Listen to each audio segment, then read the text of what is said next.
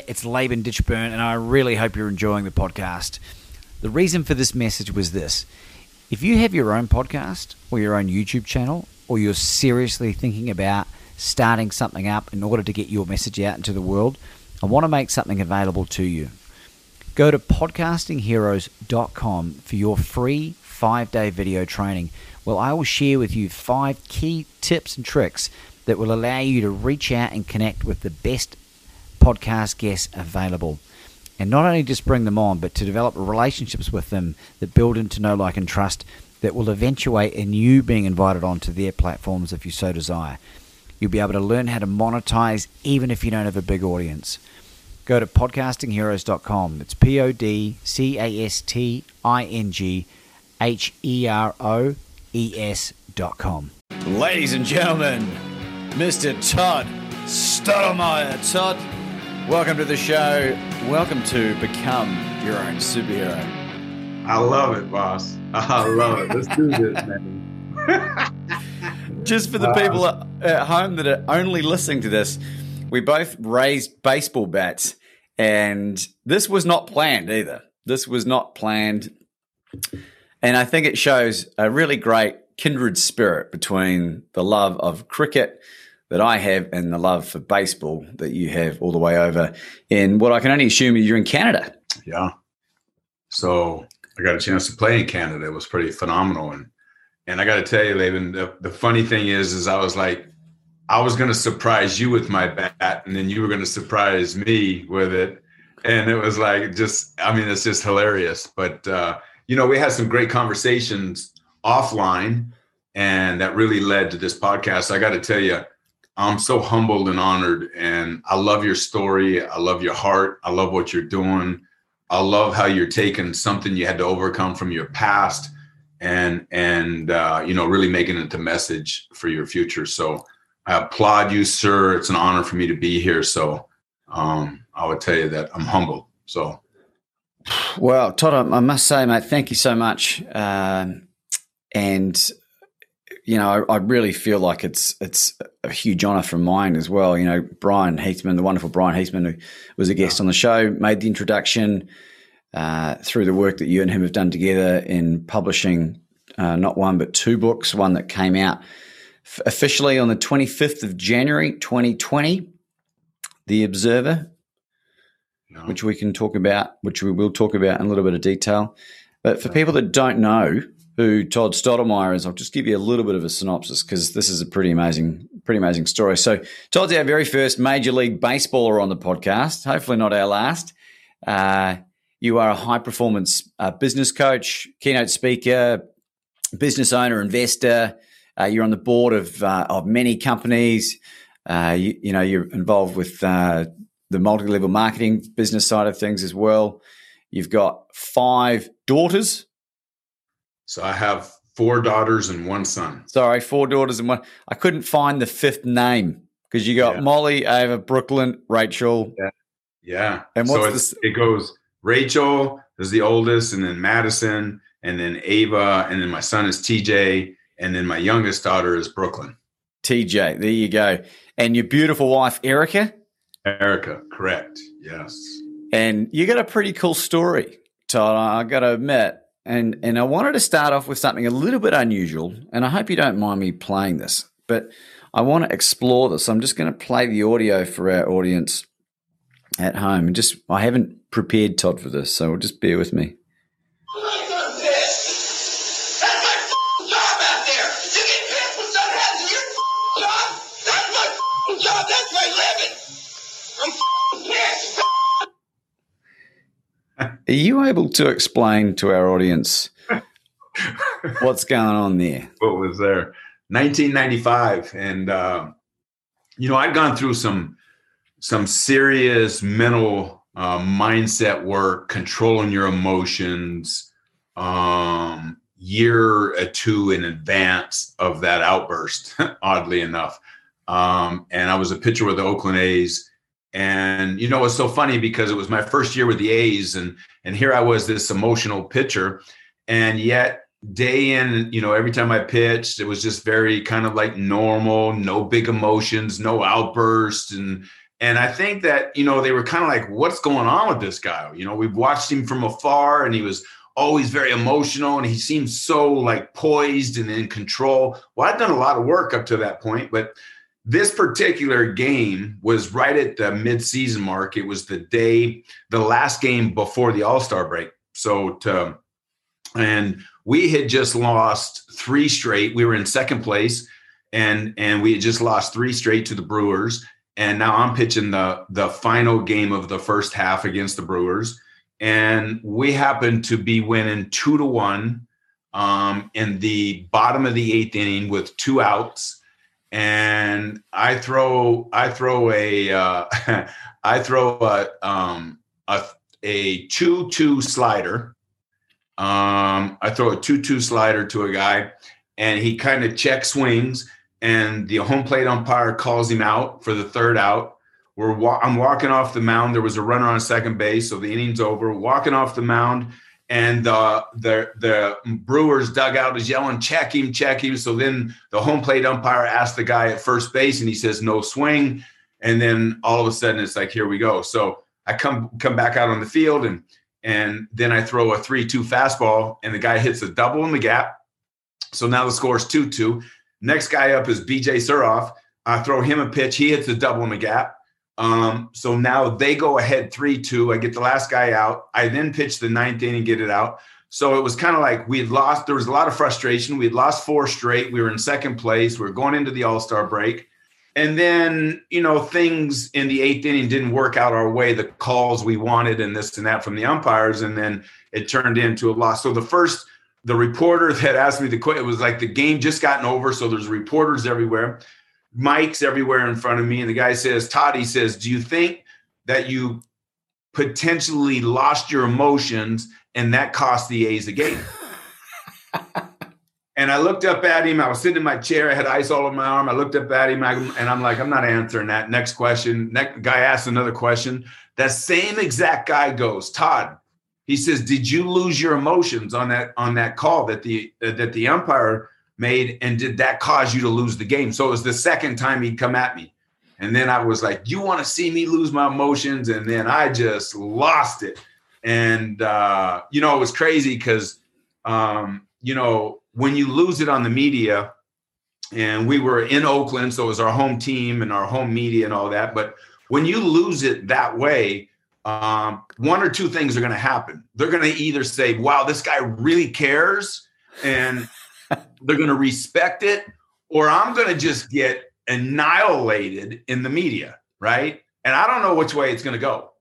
And I'm prepared for either way it goes. I'm prepared because I was passionate about that play, losing 4 straight, the whole thing.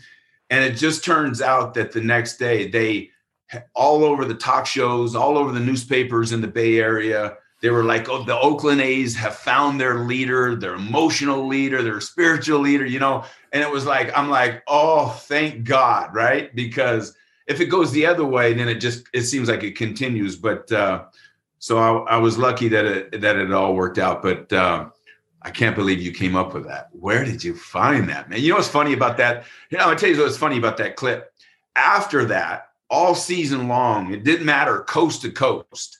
So like up in Seattle, they would say, hey, it's raining again in Seattle. I wonder what Todd Stottlemyre thinks of that. And then they would press play and it's going crazy, right? So, and it was just hilarious because a lot of the news, radio, talk show, they were having a blast with it. And I was like, well, there you go. So cool stuff, man. Well, I'll happily send you the link. Someone's been able to convert it from an old audio onto YouTube. But the thing that struck me about listening to that, Todd, and having done a bunch of reading and I like to know information about people in general, not just because they're on the podcast. I've always been a curious soul. And what struck me after our initial conversation, the research I was doing, is the childhood that you had. Because I talk a lot on this podcast about my own experience as a child of divorce. But yours, from all accounts, your father was a wonderful Major League baseballer. Your brother is as well. And you had loving parents, but you had a major trauma happen when you were 15 that I'd love for you to share with our audience if you can. When I heard that rant, I heard the pain of a 15-year-old boy come through that. And I'm just curious to know what your thoughts on that are. Yeah, for sure. So I'm 15 at the time. My little brother, Jason, is 11, and he was on his third bout of having leukemia, blood cancer. And the doctors came to our family and they said, his only real chance for a long life would be to get a bone marrow transplant. And so the entire family, we all tested our blood, and the doctors did all of this. And I happened to be the perfect match. So I was the chosen one to give him a bone marrow transplant. So did that, of course. And then eventually what happened was, as my marrow entered in his body, the first reaction was everything seemed to be going well. But then he took a detour, and literally he was 2 days from being released from the hospital. And he took a massive detour and went into a coma. And then eventually, his life was taken. So that marrow, my bone marrow, actually, his body had rejected it, put him into a coma, and then eventually we lost him. And I got to tell you, it was crippling, and as a family, and for my mother and father, I think, I can't imagine, having to bury your 11-year-old son. But, there's listeners today, and this is so important. And I appreciate you asking this question, because someone went through, or some parent went through a similar situation, or maybe, a brother of a brother went through a similar situation. But we were terribly sad, and it was tragic, and it was heartbreaking, all those things that you can imagine. But there were two other emotions I left that hospital with. Number one, hate. I literally hated the world. And because, I'm 15, he's 11, and now he's gone. And then the other emotion, it was like the guilt was overwhelming and had just taken over my body. And I was like, it was my marrow that put my little brother into a coma. And it didn't matter what anyone said. When you're 15 and your marrow, and his body didn't accept and go into a coma, anybody can tell you that anything. They can say, hey, Todd, it's not your fault. They can say whatever you want, but I took all of that on. And because I took it on, what really happened was, it got to be a thing that every time, because I wasn't in control of that situation. So moving forward, when I wasn't in control of something, so you think about that outburst, and I wasn't in control of the umpire saying no swing, and what would happen is when I wasn't in control of something and things didn't go my way, the hate and guilt that I was buried and really truly rewired myself to believe, because I played it over and over and over in my head. And as I'm buying this, then it becomes who I am when the chips are down. So what would happen is in the heat of a moment, and this guilt and this hate could come out of you, and truly, I call it ruining and destroying the mastery of the present moment. And I say to many folks, I said, listen, I lived in a prison that I built. I built the prison. It was my own prison. It was a prison of unforgiveness. It was a prison of hate. It was a prison of guilt, and it was controlling me.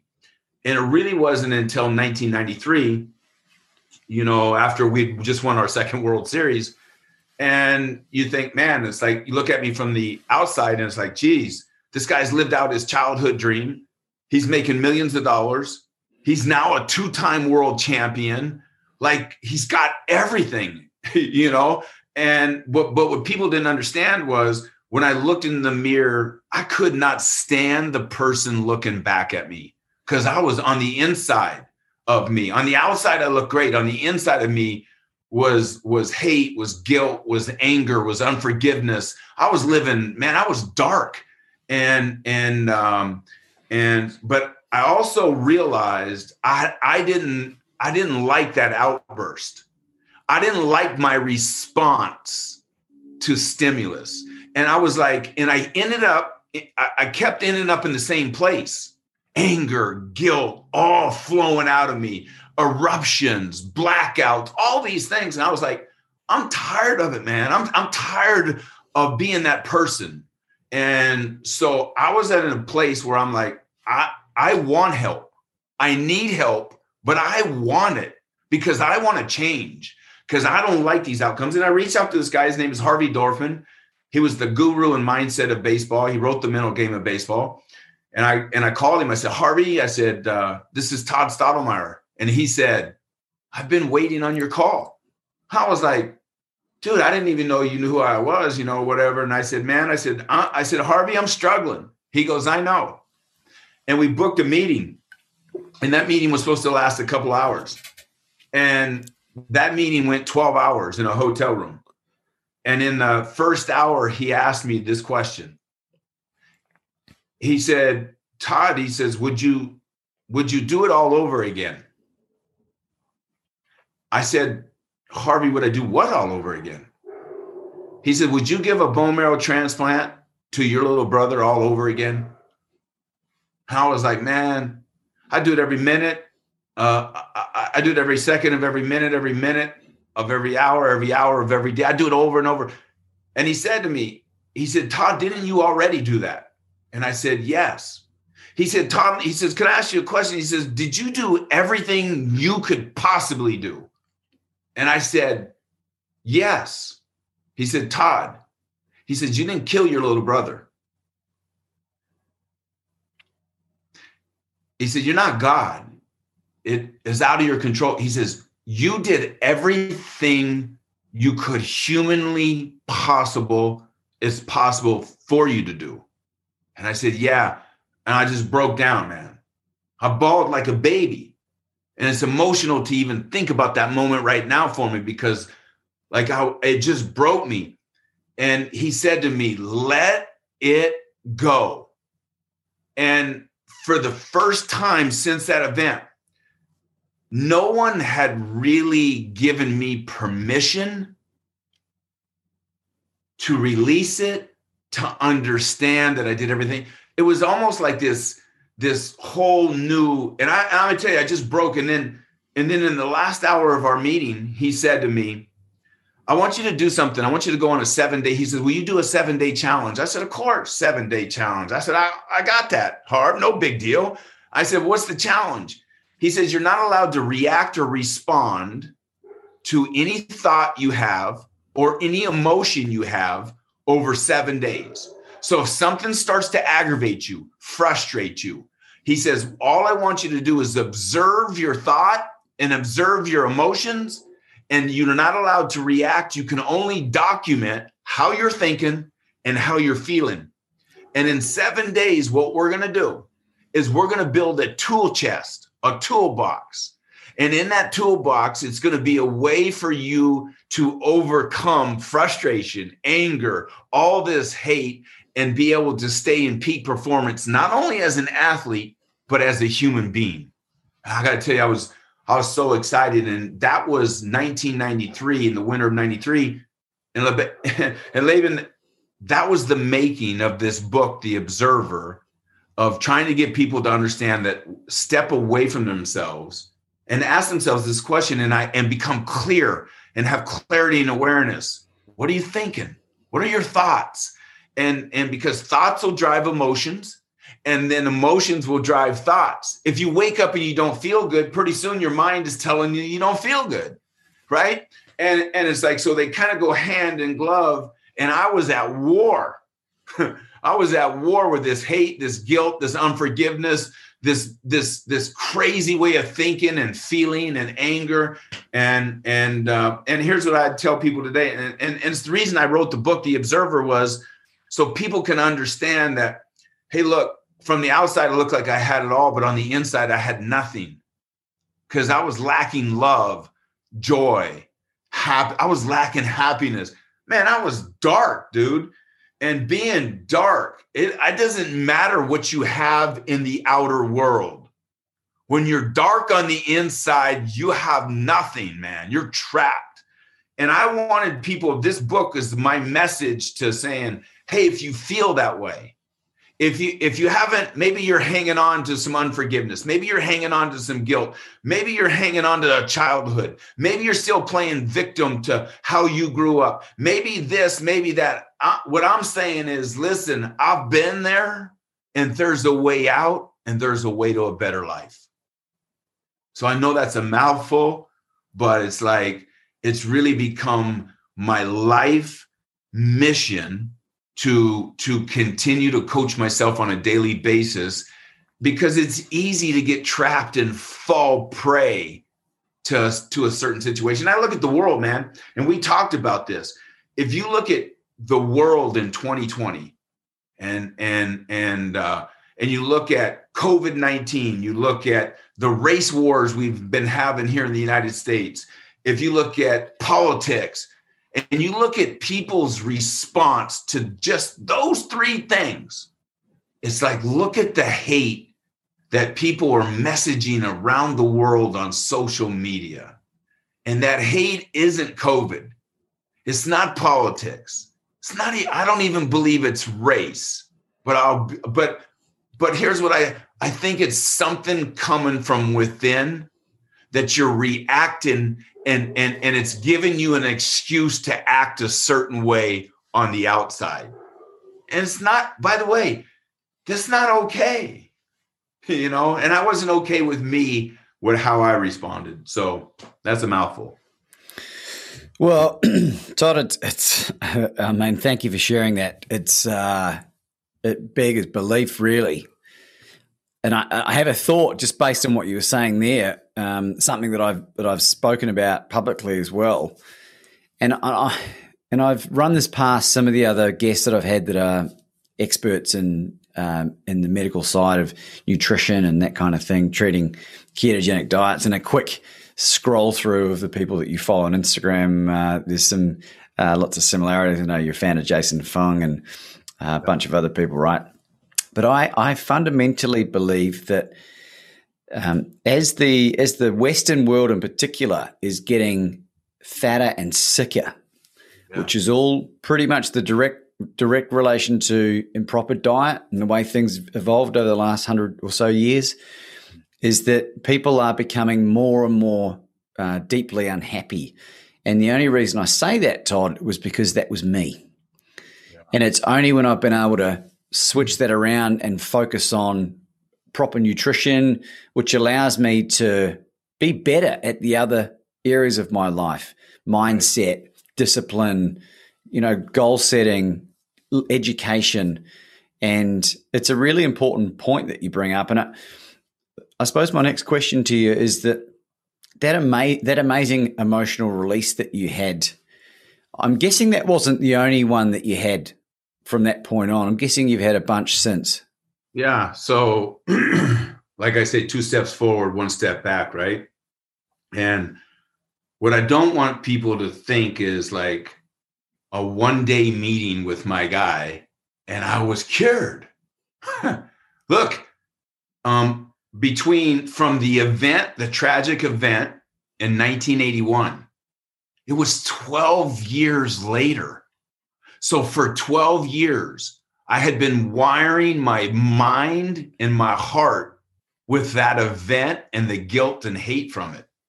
You're not going to unwind 12 years of going through this in 1 day. And it's going to take time. But here's the beauty.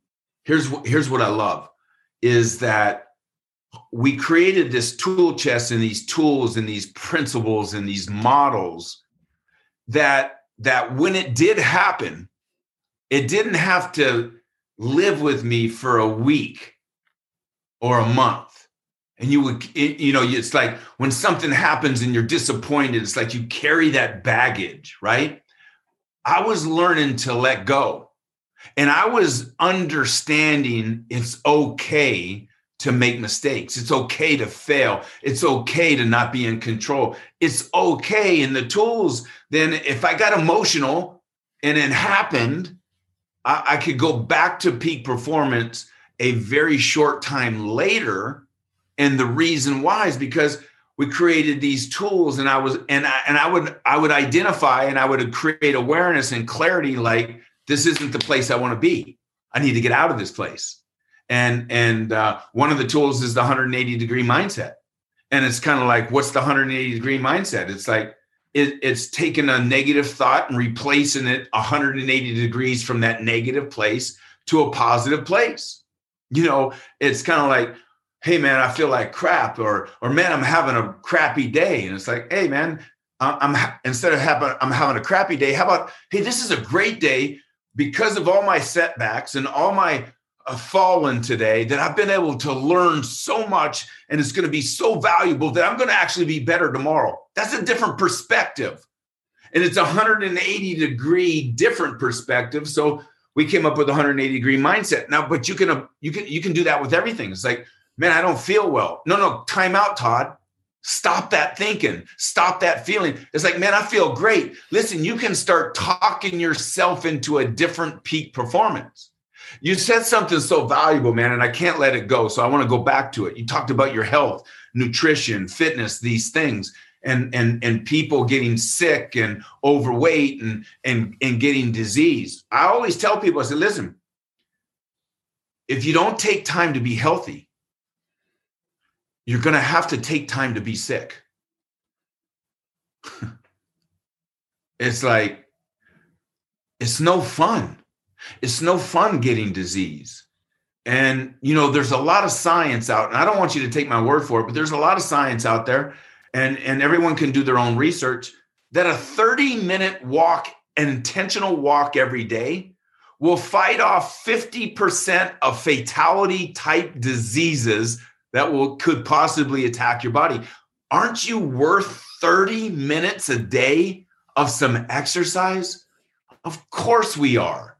But like Jim Rohn once said, what is simple to do is simple not to do. It takes discipline. It talks just what you said. It takes discipline, man. It takes commitment. It also takes somebody saying, I want to change.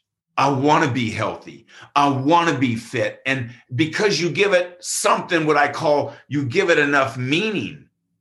You know, and when you start stacking enough meaning, you can create change, you know. So anyways, man, it's a really wonderful point. And you know, one of the things that I think may have been able to help your own situation was, you know, your elite level of fitness. Because if you'd gone through what you'd gone through and been unhealthy as well, there's probably a high probability that you wouldn't be here today, probably from removing yourself from the gene pool. Yeah. I don't know what your thoughts on that are. I don't know whether you thought about suicide at any point after that whole experience with your brother. You know, I didn't, but I didn't get to the point where, you know, my life wasn't worth it. I didn't actually think about my life. I didn't actually think about, man, I'm living and he's gone. I was more focused on playing victim to a circumstance I couldn't control and being so hateful that he was gone. I was so hateful that it controlled, literally was, it controlled me. It was so controlling. And who were you most angry at? You know, I remember, man, and I hated God at the moment. And you know, today, you know, we're spiritual people and we live a Christian life and so I guess I'm okay. I feel like it's okay for me to say this, but I hated, and my thought was, man, God, is like, how could you do this? How do you allow this to happen? Right. And I started to blame, and I started to like, and you know, I'm so grateful that I didn't take a different road. I didn't take a road to drugs and alcohol, that I didn't take a road to suicide. I'm lucky, you know, because the unlucky ones go down those different roads and then it becomes a whole look, I could have compounded the problem. Right. And so, And I also got to a point where I had enough awareness around that it wasn't right what I was doing. It wasn't right the way I was responding. And I think I wanted to get better so bad. I hated that I did it. I hated that I had these feelings. And as much as I hated having them, I couldn't do it by myself. I needed people that could understand what I was going through. I needed people to help me and give me and provide with me ways out, things to think about. It's kind of like, it's crazy today, but when I start to feel myself get revved up, I'm like, and it's really a form of meditation. Sometimes I'll go to my office, close the door, close my eyes, just get centered with myself and start focusing on my breathing so I can get away from the crap that's going on in my head. And it's almost like rejuvenate myself. And then when it's like, and I get to the point where I'm like, okay, you get kind of like totally relaxed and you get centered, and it's like, now, and then I always ask myself this question is, what can I do now? What can I do? Not what can I control, but what can I do? And I start focusing on something positive that I can do. Look, I'm a person who loves to achieve. I love to achieve. I'm almost a competitor, man. And I've been competing my whole life. So for me, my biggest competition today really is me. It's like I'm competing against my old me every day. And when my old me shows up, man, it's like warning signs go off, and it's like, and it could be, it could be meditating. It could be getting centered. It could be taking a long walk. It could be taking a run. It could be, listening to something positive.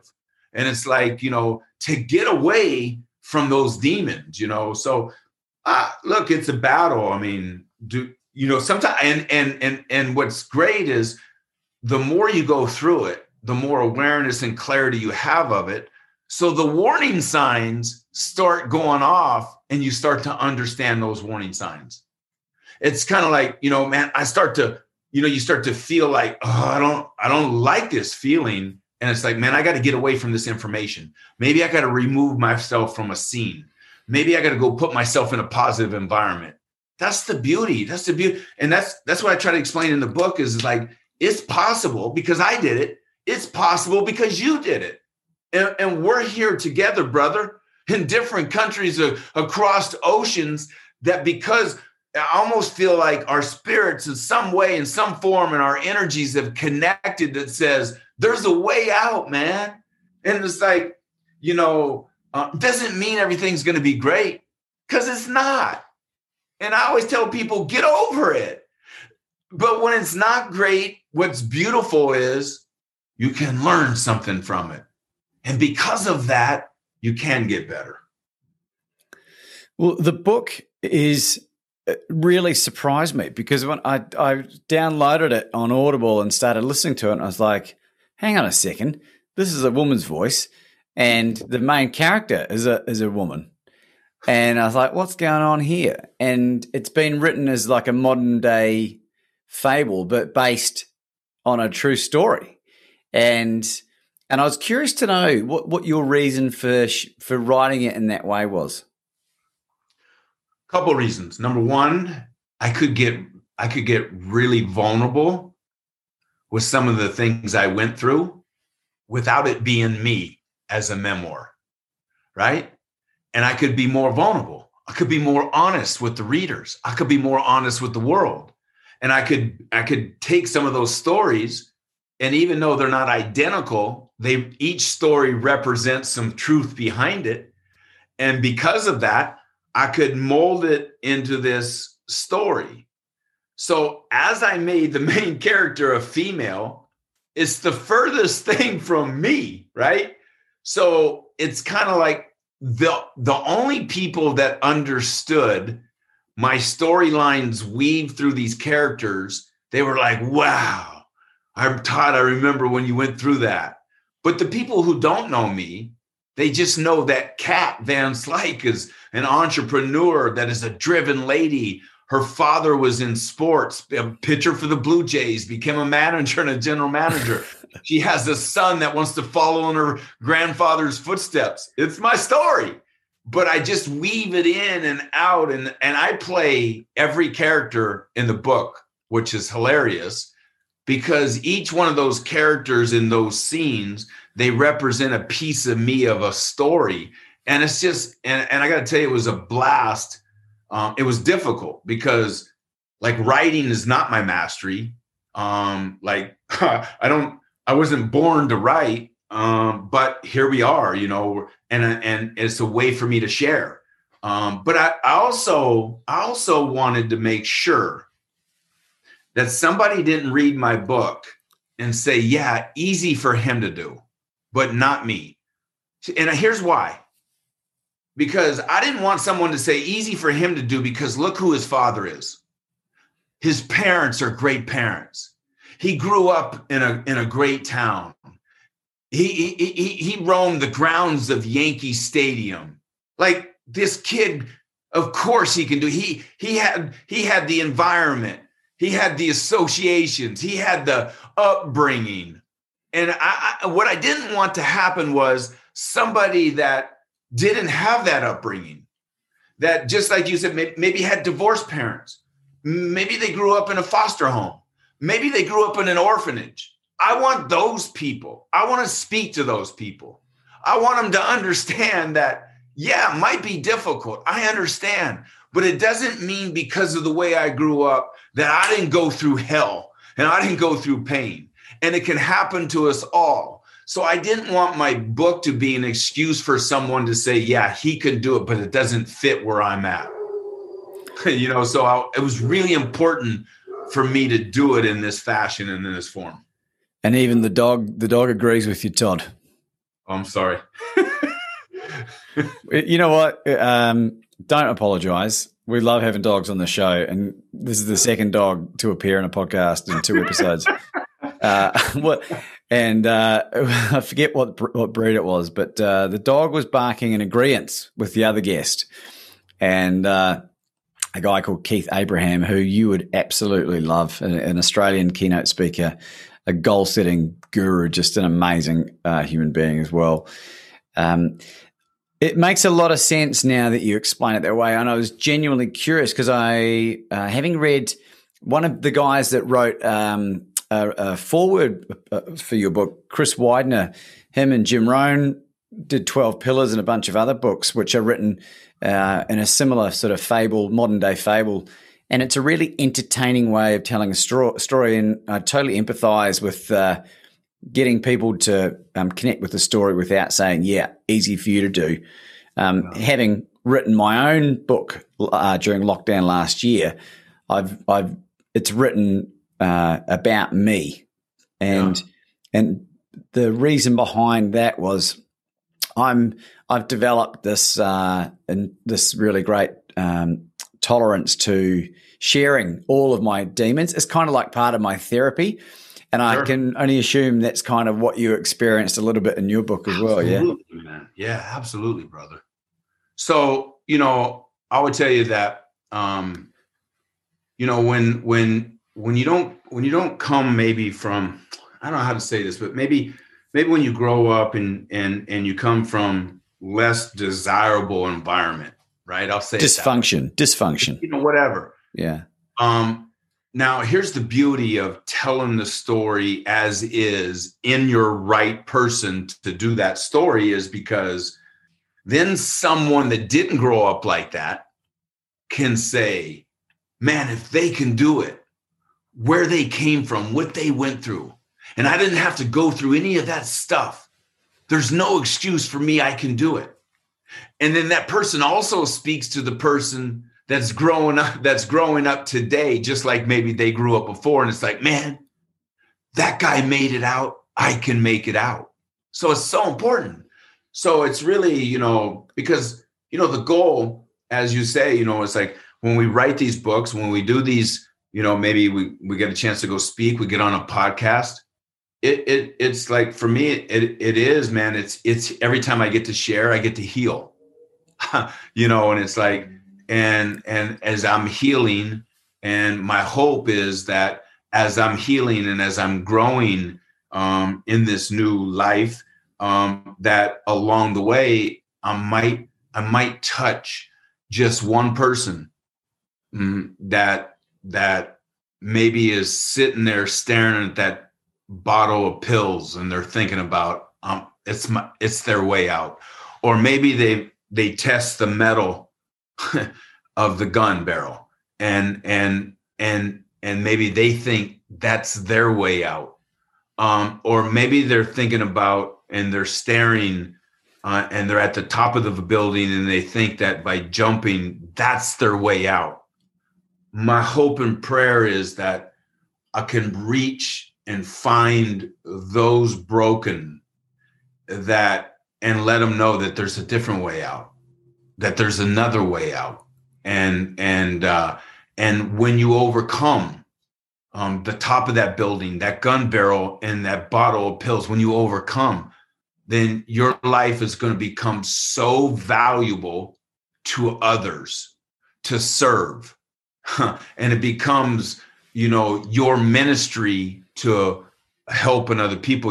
I think about this all the time, and I think, and I'm like, and statistically, and I don't even know the accuracy of what I'm getting ready to say, but but if it is accurate, supposedly the chances of us being born was like 1 in 400 million. Spot on. Now, if that's accurate, the day we were born, we damn near broke through a world of impossibility. So why stop at birth? Man, everything we deem as impossible can be possible. We just got to do just like at birth. Just keep breaking through those impossible worlds. And it's like, man, I just know that. I just know, man, I believe that, I just believe everything's possible, man. If you have enough meaning, and you can stack enough meaning, and you have enough discipline, and you have enough grit, and you're willing to just keep going and keep fighting the fight, man, everything becomes possible. I laugh at every Olympics, new world records are broken. Everyone. I'm like, how is it that every Olympics, the whole world comes together and someone breaks a world record every time that someone called impossible? And then we get to see it on we get to see it on TV. And in some cases, we get to see it live. We get to see impossible become possible. Man, this should be our everyday. It's like, this is every day, man. This is cool. This is cool. For me, this is like cool stuff. It's like, I tell my kids, and I say, look, there's nothing that you can't do. There's no one you can't become. You can become, right? And it's more about, in our pursuits, it's always more about our growth, who we become, what our message is, what's our ministry, who we serve. And so I don't want to get too far down that road, but man, it's a cool thing. Todd, have you had an opportunity to go back and apologize to any of your former teammates and your competitors that you got into scraps with during your playing days? What's funny is my teammates, like, we always had a love affair for the guys that I played with. I was just so grateful. And they seen this guy that was so competitive, that would, and would stick up for any teammate and this and that. Now, but there were some guys across the field where some incidences happened and it was, look, my fault or what have you, but I've run into a few over time. And it's funny that because they didn't know me as a person, they only knew me as a competitor. And as a competitor, that hate would show up every time, man. And I used it.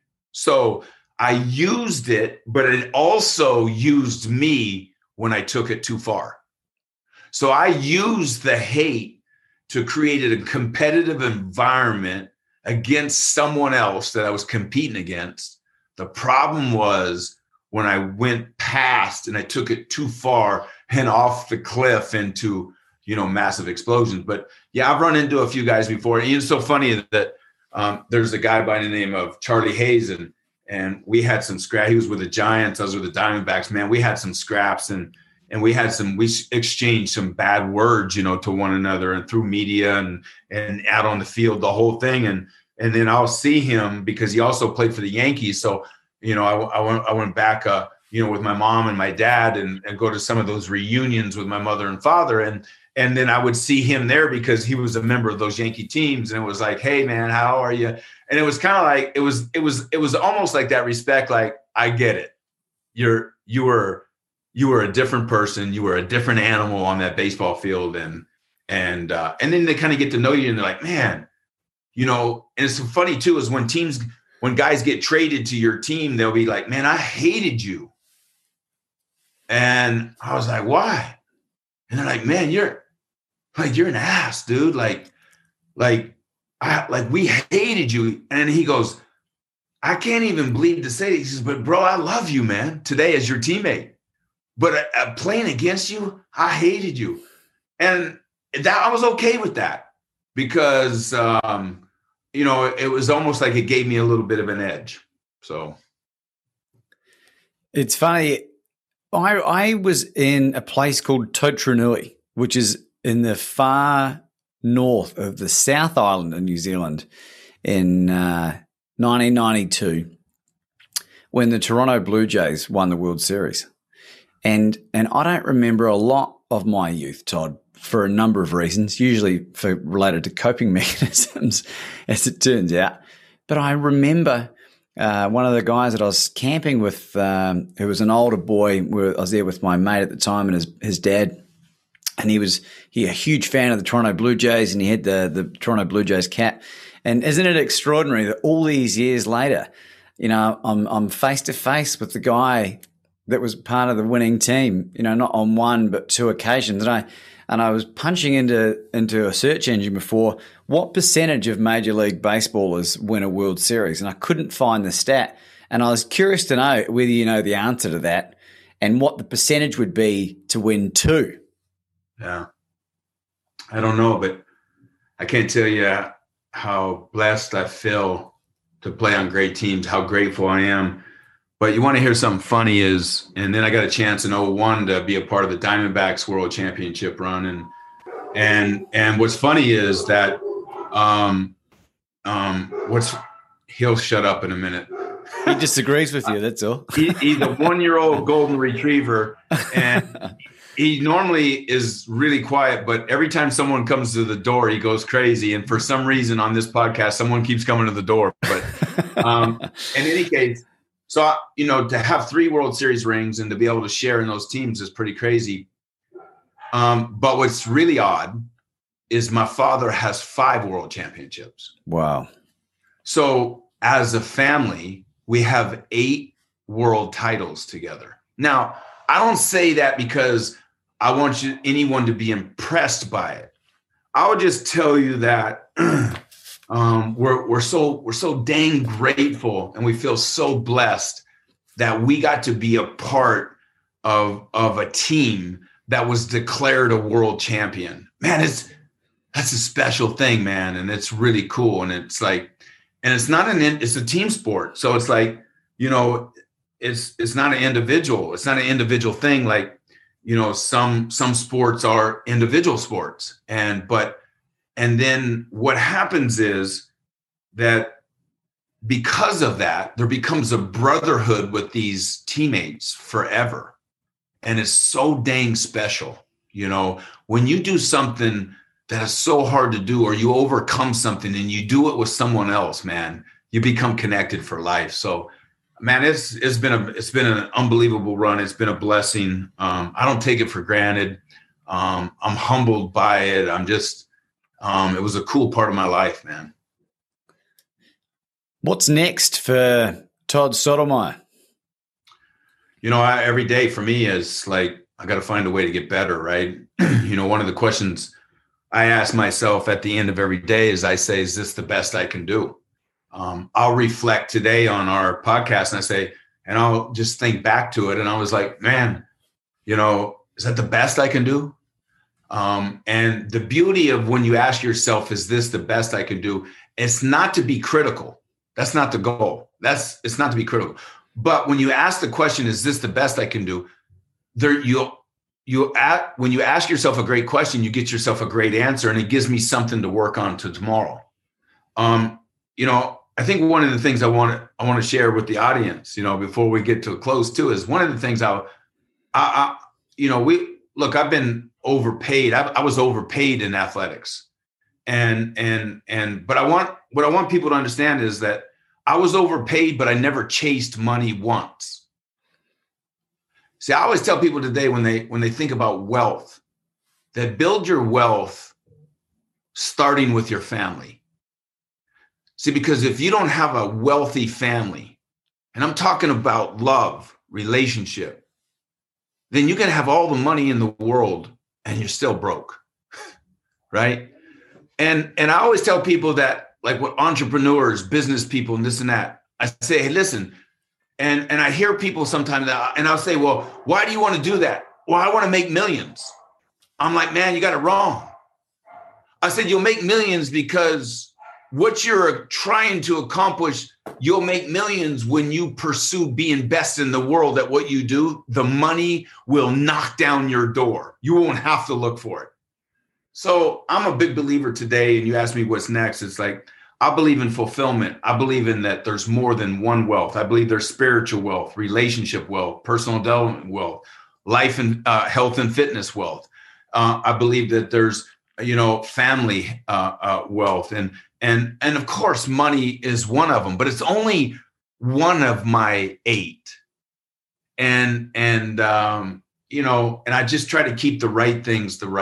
But, you know, every day is an opportunity to get better.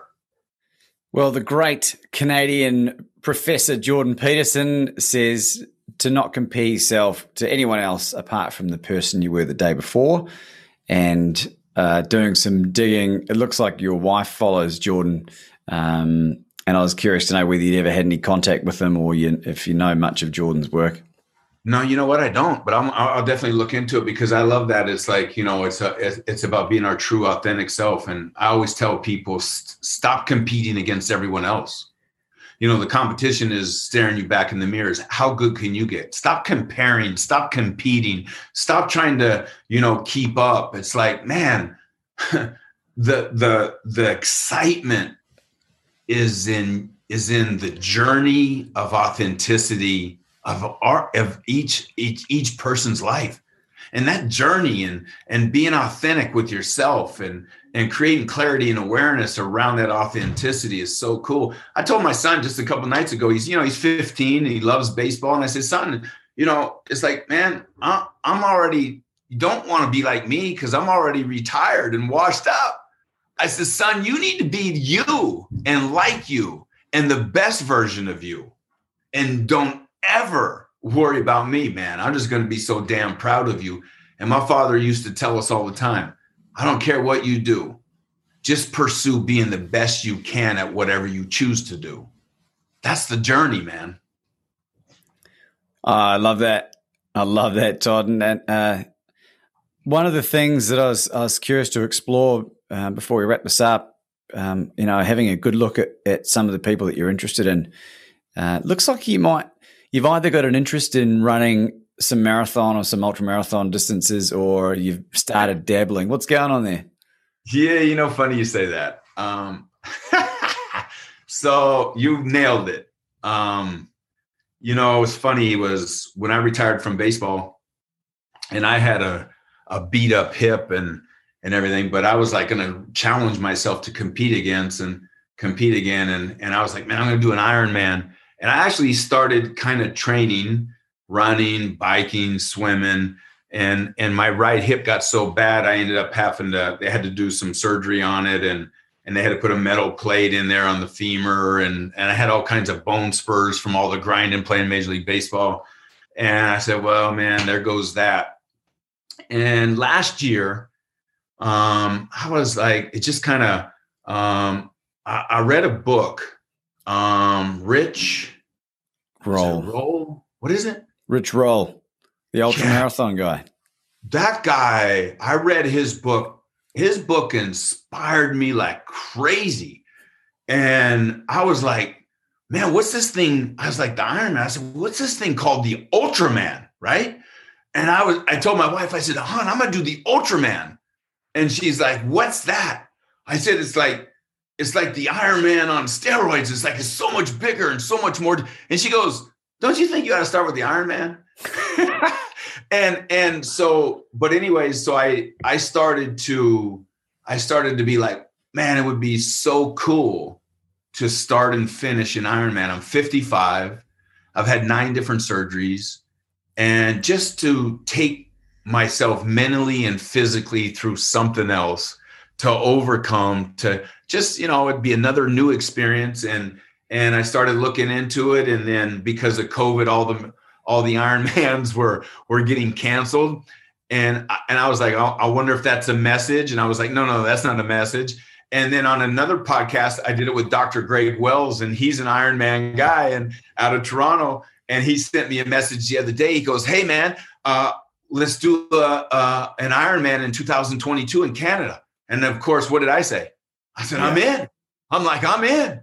And I started laughing to myself, and I'm like, the more I say it, then the more I'm going to have to do it, and this and that. But I've never competed any kind of endurance stuff. But so I started pulling up and following Ironman and triathlon. I wanted to, because I'm like, I don't even know how to train, and I don't even know what the first step and what's it look like. So I've had people, actually, it's funny, I've had people sending me different training regimens and stuff like that. But man, I'm going to try it, but I'm not going to do it in Australia because I'm afraid of the sharks, brother.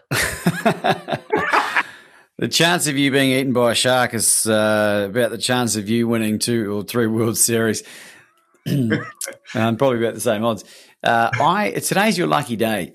So I recently interviewed a guy, Andre Abramovich, who is an Ironman coach and an Ironman competitor. He's 57. He's 7% body fat. He's got the best legs on any human being I've ever seen. And he's based here in Australia, but he coaches people all around the world. And I think given your background as well, there's a lot of similarities. I'd be happy to put you guys in touch. But connect me for sure. Yeah, he's a machine, right? And he's been recognized as one of the top coaches on the planet. He does a lot of work with Mark Sisson, the Noakes Foundation, Professor Tim Noakes, who was a guest on the podcast, who wrote the book, The Law of Running, which is about ultra running. I'm not sure whether you're aware. I'm a bit of an ultra runner myself. And there's a couple of books that I'd encourage you to read. If you haven't read Can't Hurt Me by David Goggins already, listen to the Audible. This is for everyone listening as well, by the way.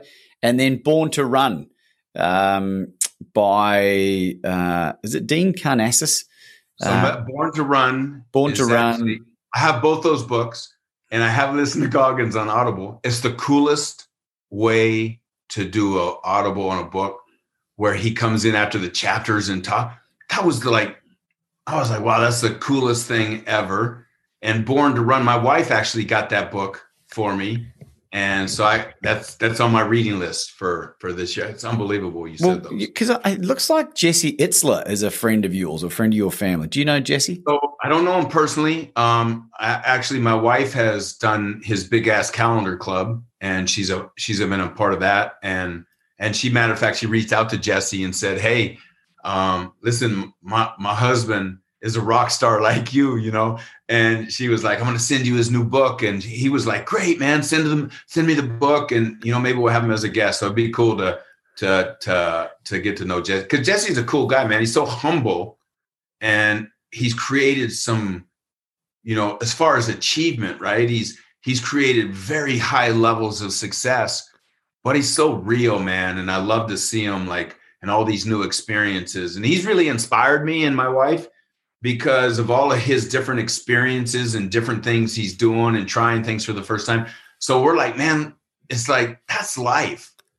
Life is supposed to be made up of a whole bunch of experiences. So like now it's like every month, what are we doing different? And what's funny is we're going to go trail ride on electric bikes through the mountains up in a place called Castle Rock up here this weekend in Arizona. And I'm like, we've never done it. And it's like, well, we'll throw the helmets on and the pads and just go roll this thing. But new experiences, man, new challenges.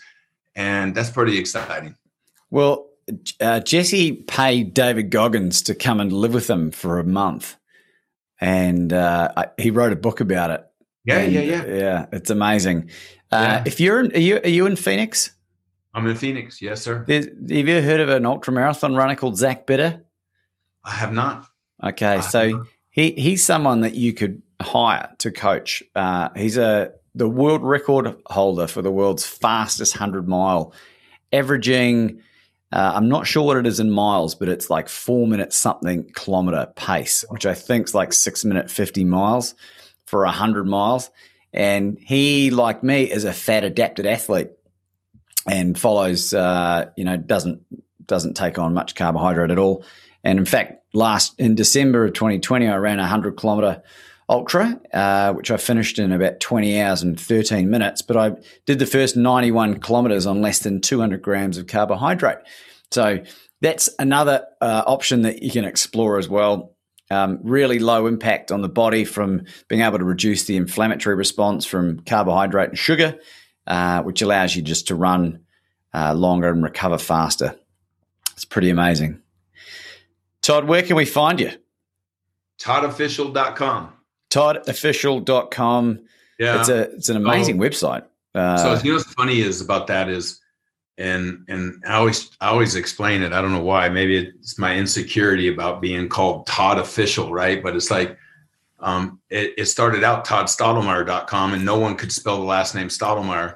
So I said to my wife, I said, we got to come up with something. She goes, just make it ToddOfficial.com. I was like, wow, that was simple.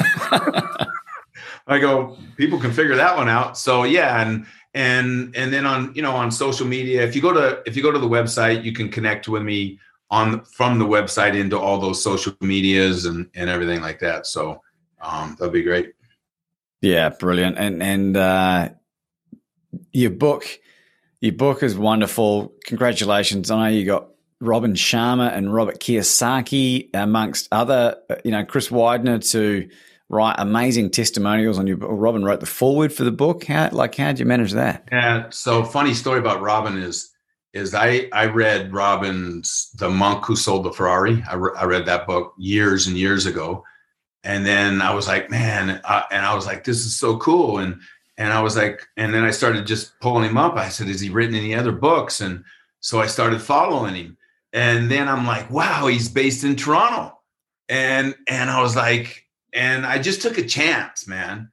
And one day I emailed him and I was like, and it was uncomfortable because I was like, hey, Robin, hey, man, this is Todd Stottlemyre, and I see you live in Toronto, and I actually pitched for the Blue Jays, and I was just trying to get his attention, and he right away responded. And I thought, nah, that's got to be one of those auto responders, right? And he says, hey, Todd, great to hear from you, or something like that, or whatever. And I'm like, it's got to be an auto responder. And then I started thinking, well, maybe it's not. And I was like, hey, just want to let you know, I've, been reading your books and this and that. And he goes, and he sends him a message back and he says, hey, man, let's take a walk. And I'm like, well, that'd be a tough walk because I actually don't live in Canada anymore, in Toronto. I said, I'm in Scottsdale. And he goes, Scottsdale? He said, or in Phoenix? And I said, yeah. And he goes, you ever been to Tarbell's? He goes, it's my favorite restaurant. I go, wow, that's one of my favorite restaurants here. And I just kind of wanted to tell him thank you, because his books had inspired me, and he gave me some things to think about in my growth and pursuing and trying to get better. And then he invited me out to his Personal Mastery Academy and brought me up on stage and interviewed me, and we've become like friends. Now it's the coolest thing in the world is because I can text him and literally he can be anywhere in the world and he'll get back to me. And he's just been a gift, and he's been an incredible mentor for me in my life. And and he's acknowledged both my books, and I put him, his testimony is on the cover of both the books I've written, and we've become close friends. And now his son had just written a book, and he reached out to me, so I'm getting ready to dive into his son's book and read his son's book. So it's a small world, man, and it's like, really cool stuff. Well, that's a way better story than what I expected, and it was already a pretty damn cool story. Well, I don't know about you, Todd. I think this might be a good place to wrap this up. This has been nothing short of inspirational. But is there anything that you want to leave our audience on? I would just say that, the first thing that comes to my heart and comes to my mind is we can't forget the golden rule. And, the golden rule is that treat others how you want to be treated. And that doesn't mean you're going to agree with everyone. Things aren't going to always go your way. But if we can, just the spirit of a human being, if we can, just get back to really understanding the golden rule and just simply treat others the way you want to be treated. And, and then the next thing I would say is that, no matter where you're at, and in the ladder of success or in the mountain of success, and maybe you feel like today, man, you're laying on your back and you're in the valley. And I just want you to know that you can do it. And, it's going to take courage, and it's going to take you getting back up on your feet and taking a step forward. But, it's possible. And, that there's a way out, there's a better way. And I want to encourage you to be able to do that today. So, and I would say, God bless to everyone, and to you, sir, this connection, man. I feel like you sometimes you meet someone and you break into a conversation. You're like, man, we're going to be friends forever. And that's kind of how I felt with Robin Sharma. And that's kind of, I have that same feeling today. So I can't wait, man, to get to Australia someday and meet you in person. Well, it means a huge amount, mate. I just can't applaud you enough for the work that you're doing, and for people listening. 2 books that you got to get down you.